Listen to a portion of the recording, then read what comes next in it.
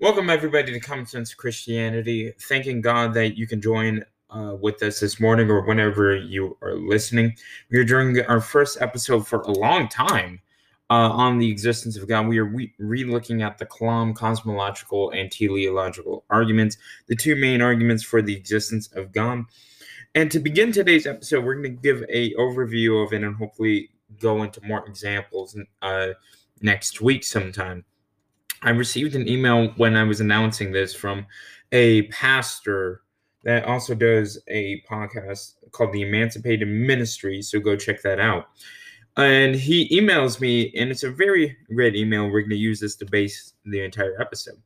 In my own study, contemplation, meditation, and prayer, I have come to this understanding. It is a self-evident truth that with all existing things form and function according to the consistent principles of order.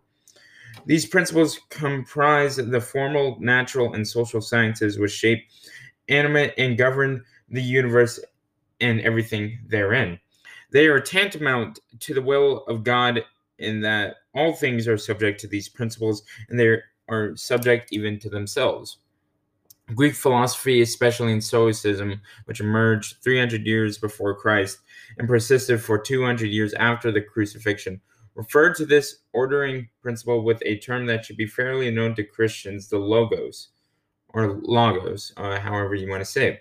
The Stoic concept of logos was more than just the ordering principle of the universe. It was an endless chain of cause and effect stretching all the way back to the beginning of the universe and was synonymous with God. In short, God was not viewed as a design of the universe, but the design itself. There is a precedent for this same view in the Bible. If not explicit agreement, John 1:1 reads, "In the beginning was the word logos. The word logos was with God, and the word logos was God." With this understanding, we can begin to see science not as disproving God's existence, but as revealing the complex and mysterious ways in which God works. We can go back to Genesis and understand that as each thing comes into existence, it harmonizes with the design of the universe. The language of Genesis simply states that this harmony as God seeing things are good, yet the language of the Bible even allows for evolution and the many mistakes the universe, well, he said quote unquote mistakes, the universe makes. Now, atheists love to mention through its language God throwing the chaff into the fire. What's more, all things just emerge from the design of the universe, exist within the design of the universe, and contain a portion of the universe design. To put it into biblical terminology, we can read this as God creates all things exist in God, and God exists in all things. I hope this added some food for thought as you explore this season's topics. May God's everlasting peace, light, and love be with you. And may they be with you too, brother. We're going to break this down and form the argument, building the case for God. So the first part is, and I find some parts of this email disagreeable, at least in the basis for its argumentation, because I feel like if you were in a conversation or a debate with an atheist, they can easily pick this apart because it starts with the assumption that God exists. So we must deal with the question, why do we believe that God exists? Now, first, a couple of disclaimers. One, science cannot prove nor disprove the existence of God because God does not exist, at least the theoretical God, within monotheistic religions. Christianity, Judaism, and Islam exist outside of the principles of time. And therefore, the principles of time, space, and matter, which is what this entire universe consists of and has consisted of for at least 13.5 billion years, these principles, the creator of the universe, cannot be made out of. So science tells us this, though, that there was a beginning. And that beginning started at the Big Bang. A big flash of a big explosion, we might add you, of space, time, and matter from a single point and has caused a continuous expansion of the universe that exists to this very day. So we must ask ourselves, what either created the Big Bang or what was before the Big Bang? I'll leave what was before the Big Bang to the physicist. I will postulate that what created the Big Bang and what caused the universe into motion was some sort of cosmological force that has its own mind, that has its own purpose, that has always been in existence. because this is the only consistent philosophical view we can prove, well, that we can postulate, beyond a reasonable doubt. And here is how, and we'll get into these details more next week. The universe is clear through science and through humans' current understanding that through looking at all the events of known history, throughout the universe's creation and throughout Earth's creation, just two specific points, the improbability of any of this happening. You could use the argument that because we are here, then it must have happened that way. We just got lucky.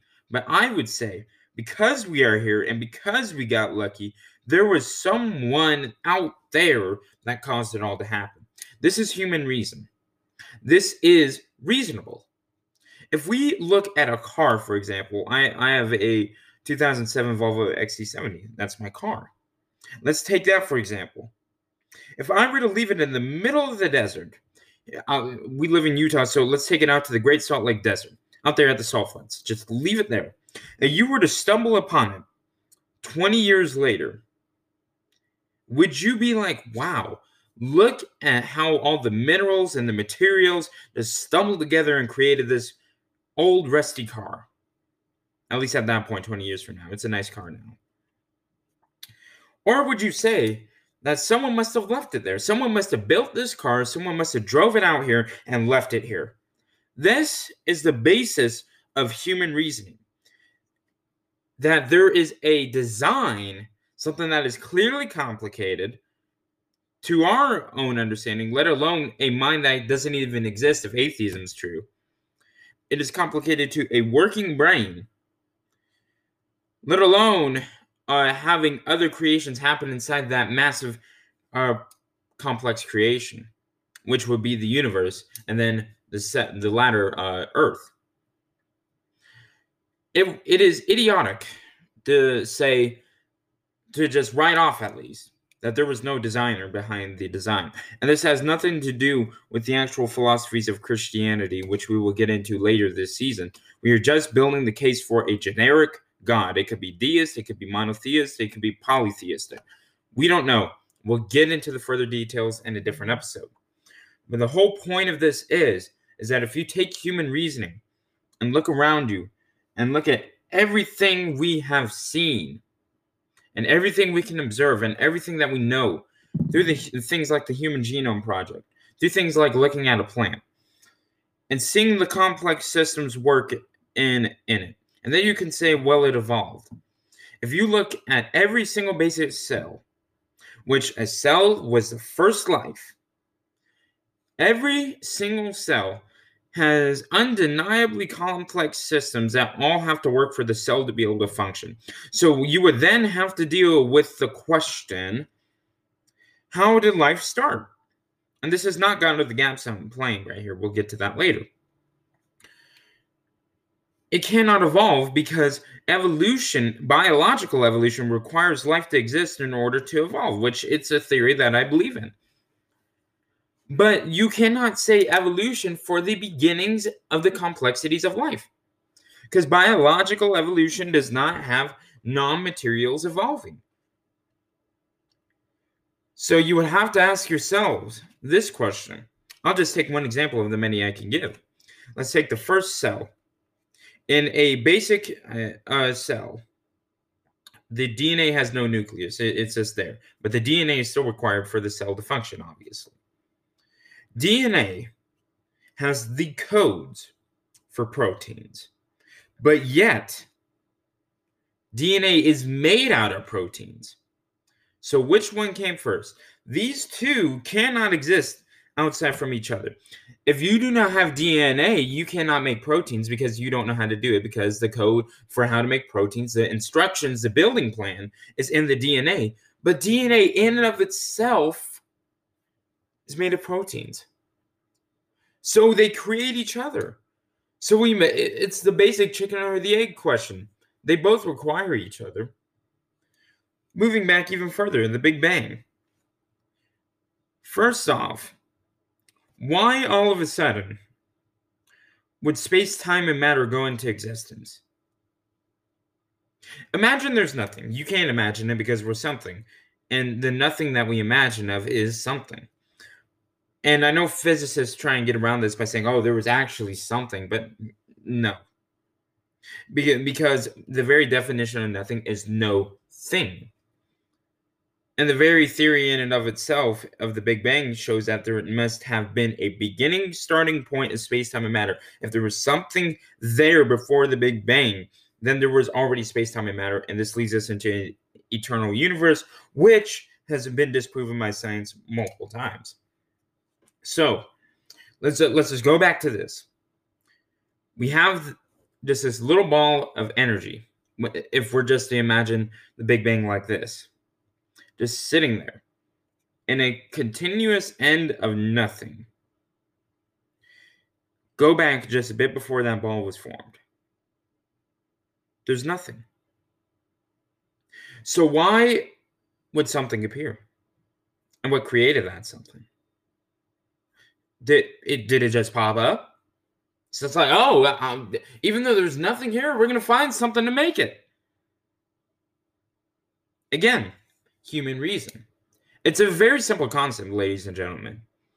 To understand the basic arguments for the Kalam cosmological argument and the teleological argument, you must understand basic human reasoning. And this is reasonable. There are two possibilities here between theism and atheism, or having some sort of God exist, and atheism. Either something or someone created something out of nothing, or nothing created something out of nothing. Which is more reasonable? I'll leave that to you. And we will see you here Wednesday. This is Common Sense Christianity.